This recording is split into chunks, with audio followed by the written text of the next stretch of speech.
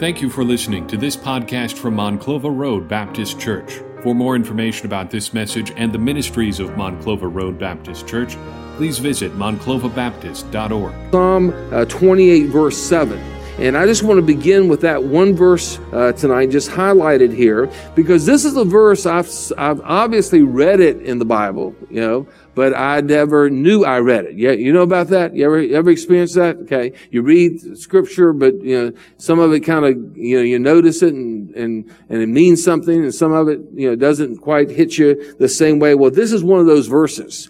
But this is the verse God gave me, and maybe tonight if you're going through a difficulty, this can help you. It says, "The Lord is my strength and my shield." So number one, God is our Lord and God is our shield. Number two, my heart trusteth in Him. My heart trusted in Him. Faith begins where human understanding ends. When you talk about trusting the Lord, faith begins where human understanding ends. When you talk about trusting God, you got to realize trust starts where you don't understand. Because when you understand something, it doesn't take any trust. It doesn't take any trust at all. It's when you come to a point in your life and you say, "Lord, why in the world would you allow this to happen?" I mean, that's where faith begins. And we've got to trust the Lord. And then I love this part. I am helped. God has helped me. God has helped my family. Therefore, my heart greatly rejoices, and with my song I will praise Him. The Lord is my strength and my shield. My heart trusted in Him, and I am helped. Therefore, my heart greatly rejoices, and with my song I will praise Him. Lord, thank you for this powerful passage of Scripture. Lord, I pray that you'd use it to bring hope to us tonight. Lord, we realize that people are here tonight, and Lord, you told us we'd only have a few days without trouble. And Lord, most of us are in trouble tonight. We're facing difficulties and hardships. And Lord, we think about people, and particularly in Florida and Texas, that are facing tremendous trouble, Lord. And God, we just pray for them, Lord. We pray for your strength, your comfort, your protection on their lives. And Lord, thank you for this opportunity I have to share what you have taught me, Lord.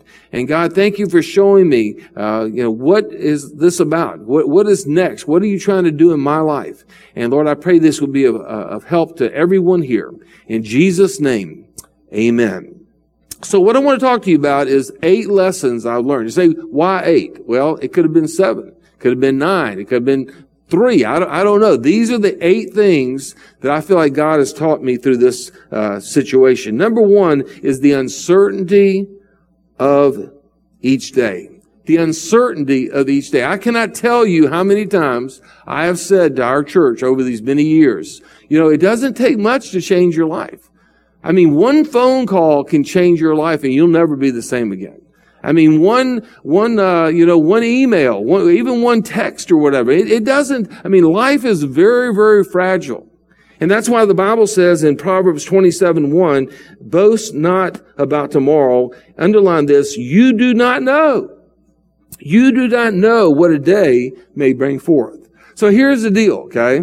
I'm privileged to be the chairman of a missions group called OTAN, Outreach to Asia Nationals. And we work in about 11 different closed countries like China and Vietnam, Cambodia, Laos, Myanmar, a bunch of these countries where traditional missions can't happen. And so we're about helping nationals reach nationals, and we train them, we fund them, we have accountability with them, and things like that. And so I know maybe you don't know the geography of that part of the country, but I'm leaving where I'm from in Northern Virginia, D.C., and going up to Pennsylvania, and it's about a 2-hour trip. And so my parents have had a lot of health problems, and they've had to move in with my brother and me. And so I'm sitting here thinking, okay, I'm going up there, and it's where the Amish are, in that part of the country. And I tell my wife, I say, hey, why don't we just take mom and dad and we can get them out of the house a little bit, and while I'm doing the mission board stuff, you can kind of do the tourism stuff and just kind of hang out or whatever. And so we decided to do that. So I worked that day at the church, and we left kind of later in the evening. And so I leave, and I'm going up the road, and I go up the Interstate 95 runs along the East Coast there, and get off of the interstate. And I've only gone about like 5 miles. It's about 10 o'clock at night. And all of a sudden, bam, we get hit by this car. Never saw the car coming. It wasn't one of those deals where you think, oh, okay, I'm getting ready to have an accident or whatever. I never knew what happened. In fact, I got knocked unconscious, and when I woke up, the first thing I thought was, you must have fallen asleep, this is like many seconds going on here. And I thought, well, you really weren't that tired. So then all of a sudden I'm realizing my parents are screaming, and there's fire and smoke and everything else, and kind of understanding what's going on in the situation. I didn't know that was going to happen.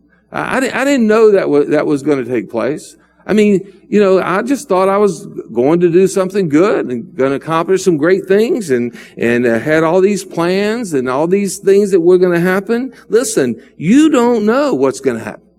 You do not know what is going to happen. And that's a lesson that God has taught me in a big way. I would always preach that, and I'm not saying I didn't ever experience it, but never to that degree. Okay? Never to that degree that I ever experienced that in my life. A second thing God's taught me is the gift of life. The gift of life. If I showed you pictures of the car tonight, there's no reason I should be alive. If you saw that car and the condition of that car, there's no reason in the world that I should be dead. I should be dead. And you know what? Life is a gift. It is a gift that God gives to us. And the Bible tells us in Psalm 118 verse 24 that this is the day. This is the day that the Lord has made. And we need to what? Rejoice and be glad in it. God has given us another day to live. And we need to understand it's a gift. Another day to live is a gift. And we shouldn't have the attitude, oh no, it's Monday, thank God it's Friday. How about thank God it's Monday? Amen? Thank God we get to go to work tomorrow. Thank God that we get to live. Thank God that we get to serve the Lord. And we need to recognize that life is a gift that God has given us, and we need to make the very best we can out of that gift of life. A third thing God's taught me is the dangers of distracted driving. Okay, now it's going to get a little touchy here now, so just stick with me here, okay? I am addicted to being a distracted driver, okay? Let's start with me, okay? And I found out, a few things about you guys up here. I was thinking, wonder, I don't know if that's DC and we're all rushing around and carrying on, so I found out that you guys got some problems up here yourself, okay? And, in fact, did you know that this summer, let's see, what day was that? June 26th, they gave out 35 tickets up here, okay? To you distracted drivers, okay? You say, why are you bringing this up? Because you know what? A 19-year-old young man, these were his words. I never saw the stop sign. I never saw the stop sign. Now, he lived in that area. Okay. It wasn't like he was from outside the area. And it wasn't, they checked him for alcohol and pot and all that kind of stuff. You know what he was doing? He was looking to this thing right here. Okay.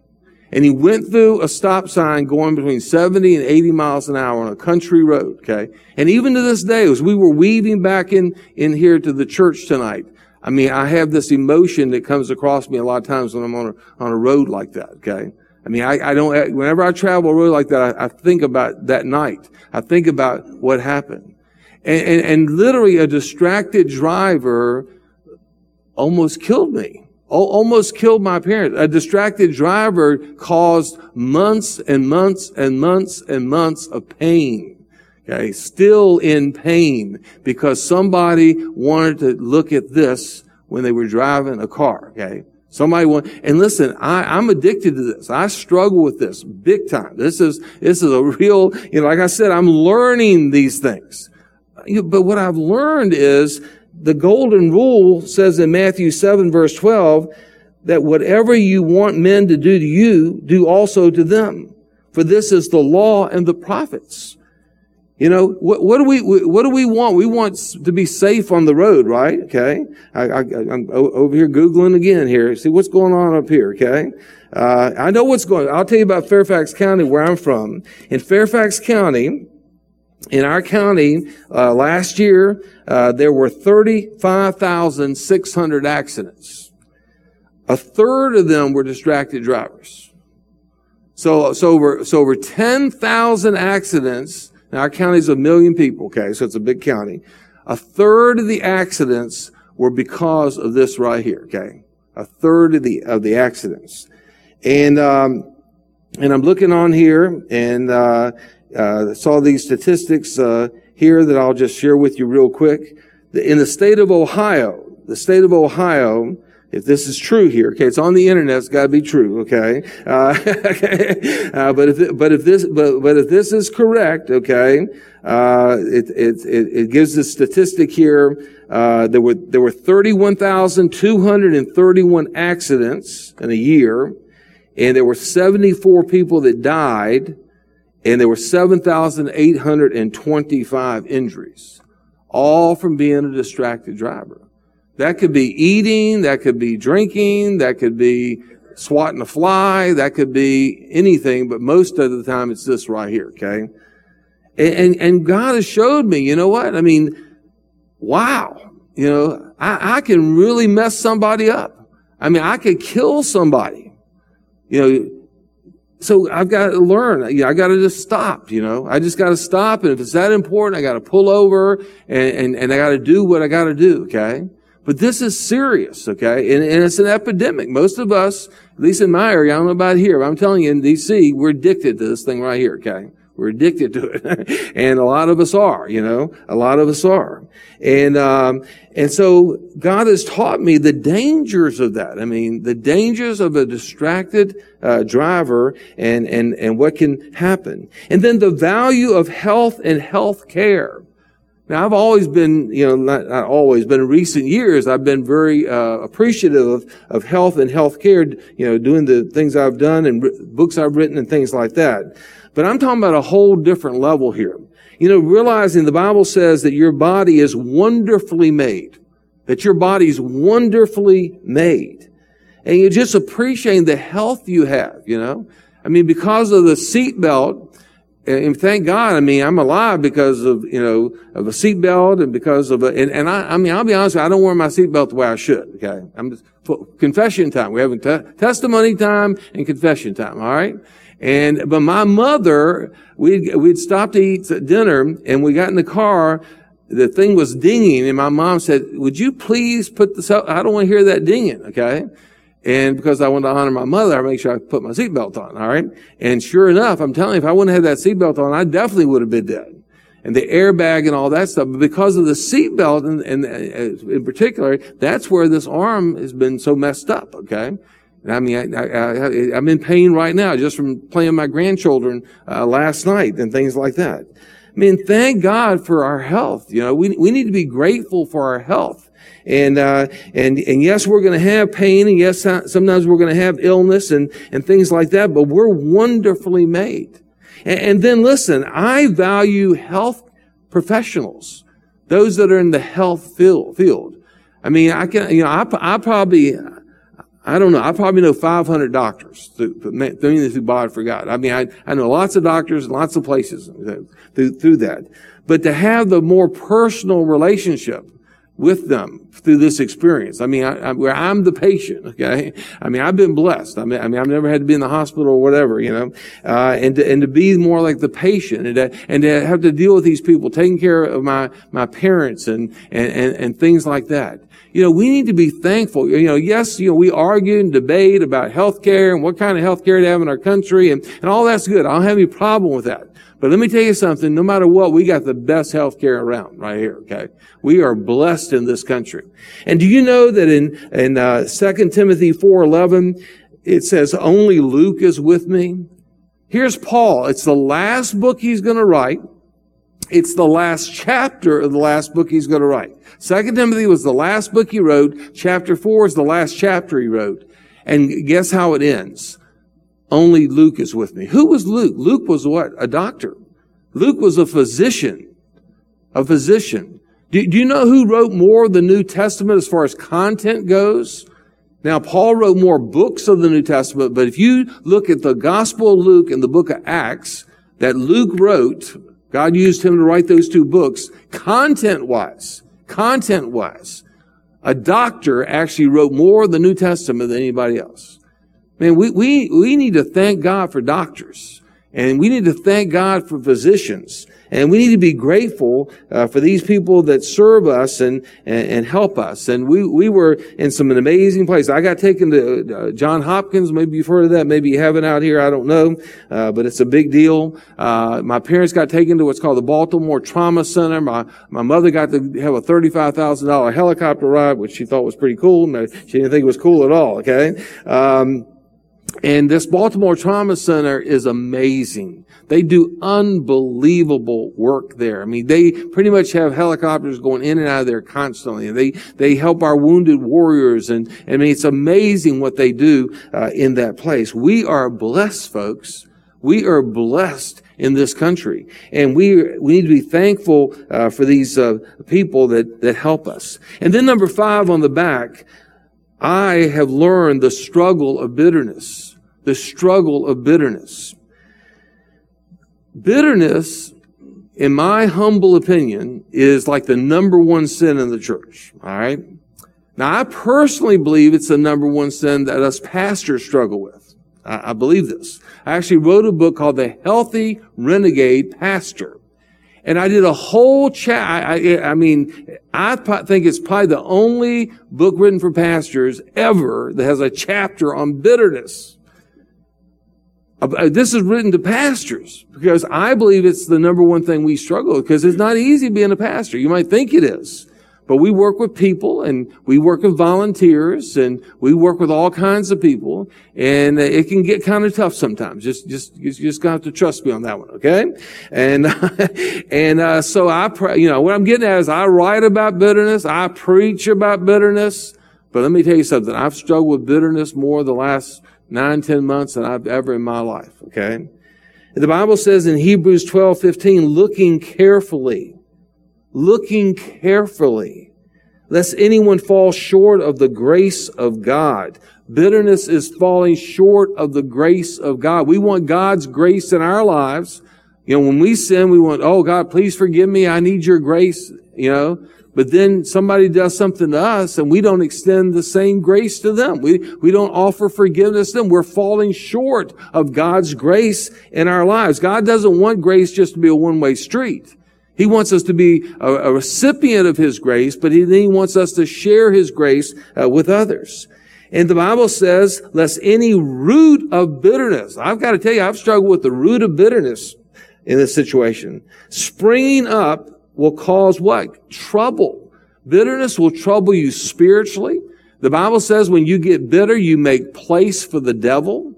So that you say, devil, take that part in my heart. I mean, you got the green light. Come on in, It will affect you emotionally. Not all, but a lot of depression is simply bitterness, not forgiving people.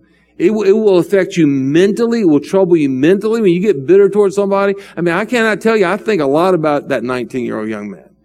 And I think, well, I wonder how he's doing. I mean, as far as I know, he was fine and went on with his life, he hasn't gone through everything that we've gone through, And sometimes I think about him. I struggle with that, okay? I struggle with that. It will affect you physically. Go Google bitterness and health. It will scare you what will come up. Just go look that up. Health problems because of bitterness. It'll blow your mind, okay?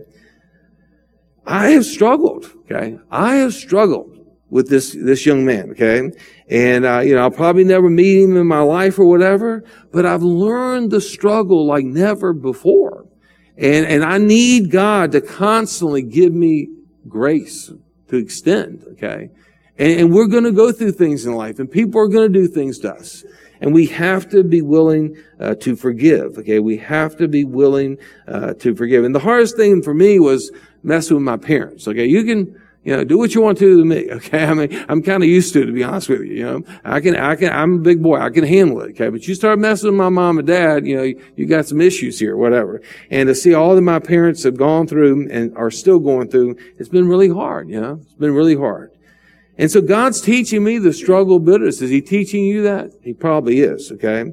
And then number 6, the blessing of relationships. I love Philippians 1:3. I thank my God upon every remembrance of you. I thank my God upon every remembrance of you. Just the blessing of relationships.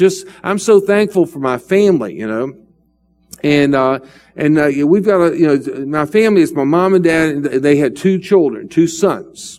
And so my brother and I are close in a certain way. For example, he's also a pastor.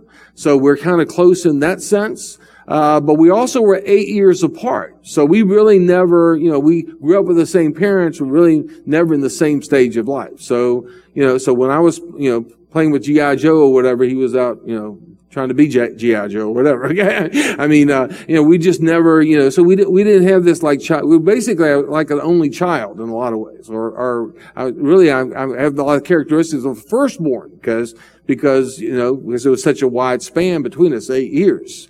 But boy, God has really used this to bring us together because we've had to partner together in caring for mom and dad, and they actually stay a lot with him, a little more with him because his life is simpler, but then they spend time at our house too. And they've had to sell their house and move in with us and things like that. But it's really brought our family together in a really close fashion. And when tragedy comes to a family, it usually works one or two ways. It will either bring you together or break you apart, okay? I've seen that so many times as a pastor. When tragedy hits the family, it will either bring you together or break you apart. And so you have to really work hard, because honestly, my brother and I don't always agree. He and I are very different in the way we approach things. And so trying to make these mutual decisions to help our parents, it's been difficult, at times it's been hard, But overall, God has just helped us so much. The blessing of my church family. God has been so good to me at our church and the support that we've received in our church. And to believe it or not, the blessing of Facebook. I know Facebook can be bad. I know you can waste a lot of time and a lot of junk on there. Do I really need to know what the boy I went to first grade with, what he had for dinner last night? Probably not. Okay. I'll probably somehow make it through my life or whatever. But I'll tell you, God has really used Facebook to encourage me and to help me. And people that have supported me in that fashion. But just thank God for relationships, Don't be afraid to let people help you when you go through a tough time. And then that leads to number 7, the power of intercessory prayer. The power of intercessory prayer. God has showed me the power of prayer. And the Bible says in James 5:16 that we need to pray for healing. We need to pray for one another. Pray that you may be healed. The effectual, fervent prayer of a righteous man avails much. And honestly, thousands and thousands of people, have prayed for me, prayed for our family. I know for sure that on every continent, people have prayed for us except Antarctica. If you know anybody on Antarctica that would say a prayer so I can say every continent, that would be great or whatever, okay? But as far as I know, nobody on Antarctica prayed for us. But every other continent, I guarantee you, I can tell you people that have prayed for us and have prayed for healing and prayed that God would work in our lives. We need to pray for one another. It really means so much when we really pray. Not just say we're going to pray. How many times do we say, I'm going to pray for you, and you don't pray for them? What I've learned, I pray for people like on the spot. Because a lot of times, I'll say I'm going to pray for you, and I forget, So I'll say, why don't we, why not pray on the phone? God will let you pray on the phone. I don't know if you know that or not. Okay. You can actually pray on the telephone, I do it several times every day, with people. We got to pray for each other. We got to pray for each other. It's meant so much to me for us to pray, to know that people are praying and God is working and God is moving. And then lastly, the reality of spiritual warfare. The reality of spiritual warfare. You see, I believe at the bottom line of all this is spiritual warfare. That's what I believe. I really believe. Now listen, I rarely say God told me anything. Okay. When I first started pastoring, I was a young pastor, I'd get up every other Sunday. God told me this or whatever. Well, I found out God did a whole lot of stupid things, It really wasn't God at all. It was just me. So I'm very careful when I say something like, God told me or whatever. Yeah, I don't say I don't ever say that, but you got to be careful when you say something like that. That's pretty strong statement, okay? But I made a statement, the devil tried to kill me. The devil tried to kill me. You say, why do you believe that? Well, I'll tell you, okay? The Bible says in Ephesians chapter 6 that we wrestle not against flesh and blood. It really wasn't a 19-year-old young man, okay? But rather, the war that we're in is with principalities and its powers, and it's the rulers of the darkness of this age against spiritual host of wickedness in the heavenly places. And we're in a spiritual battle. We really are. And part of the reason I say this is, I did an afterlife series in our church. And, talking about the afterlife and what's going to happen, heaven and hell and a lot of that. And I got up in front of our church at least twice and I said, folks, we got to get ready here, okay? The enemy is not going to be pleased that we're talking about this stuff. The enemy is not going to be pleased that we're talking about eternity and we're talking about eternal things and we're exposing his devices and we're exposing hell. And we've got to be ready for spiritual warfare. Because I just felt like something's going to happen here, okay? Something's going to happen. And I really, really believe that I'm telling you, I believe with all my heart, Satan was ready to knock me out of here, okay? I really believe that with all my heart. And we got to realize, spiritual warfare is real, okay? It's real that goes on. And we need to understand that and we need to realize that in our lives. That we're in a war, folks, okay? We're in a war. And we got to put on that armor of God. And we have to stand for the Lord and do what He would have us to do. So tonight, I'm just trying to share with you some things God has said to me, but here's the big thing. Don't ask why. It's okay to ask why. I'm not saying don't ask why, but you know what? You may never know why. I mean, ultimately, I don't know why. But this has been the what now for me. Okay, what's this all about? Okay, God has a reason. God has a purpose. And these are some lessons God is that's a horrible title up there. I hope please scratch that out. As you can tell tonight, I haven't learned these things. I'm learning, okay? Can you hear it? When I speak, I'm a very transparent speaker, okay? So if I'm struggling with something, you're probably going to know about it, okay? I'm learning to forgive this guy. I'm learning. I'm addicted to this thing. I'm really, I hope you don't look over my shoulder, okay? But, I'm learning these things.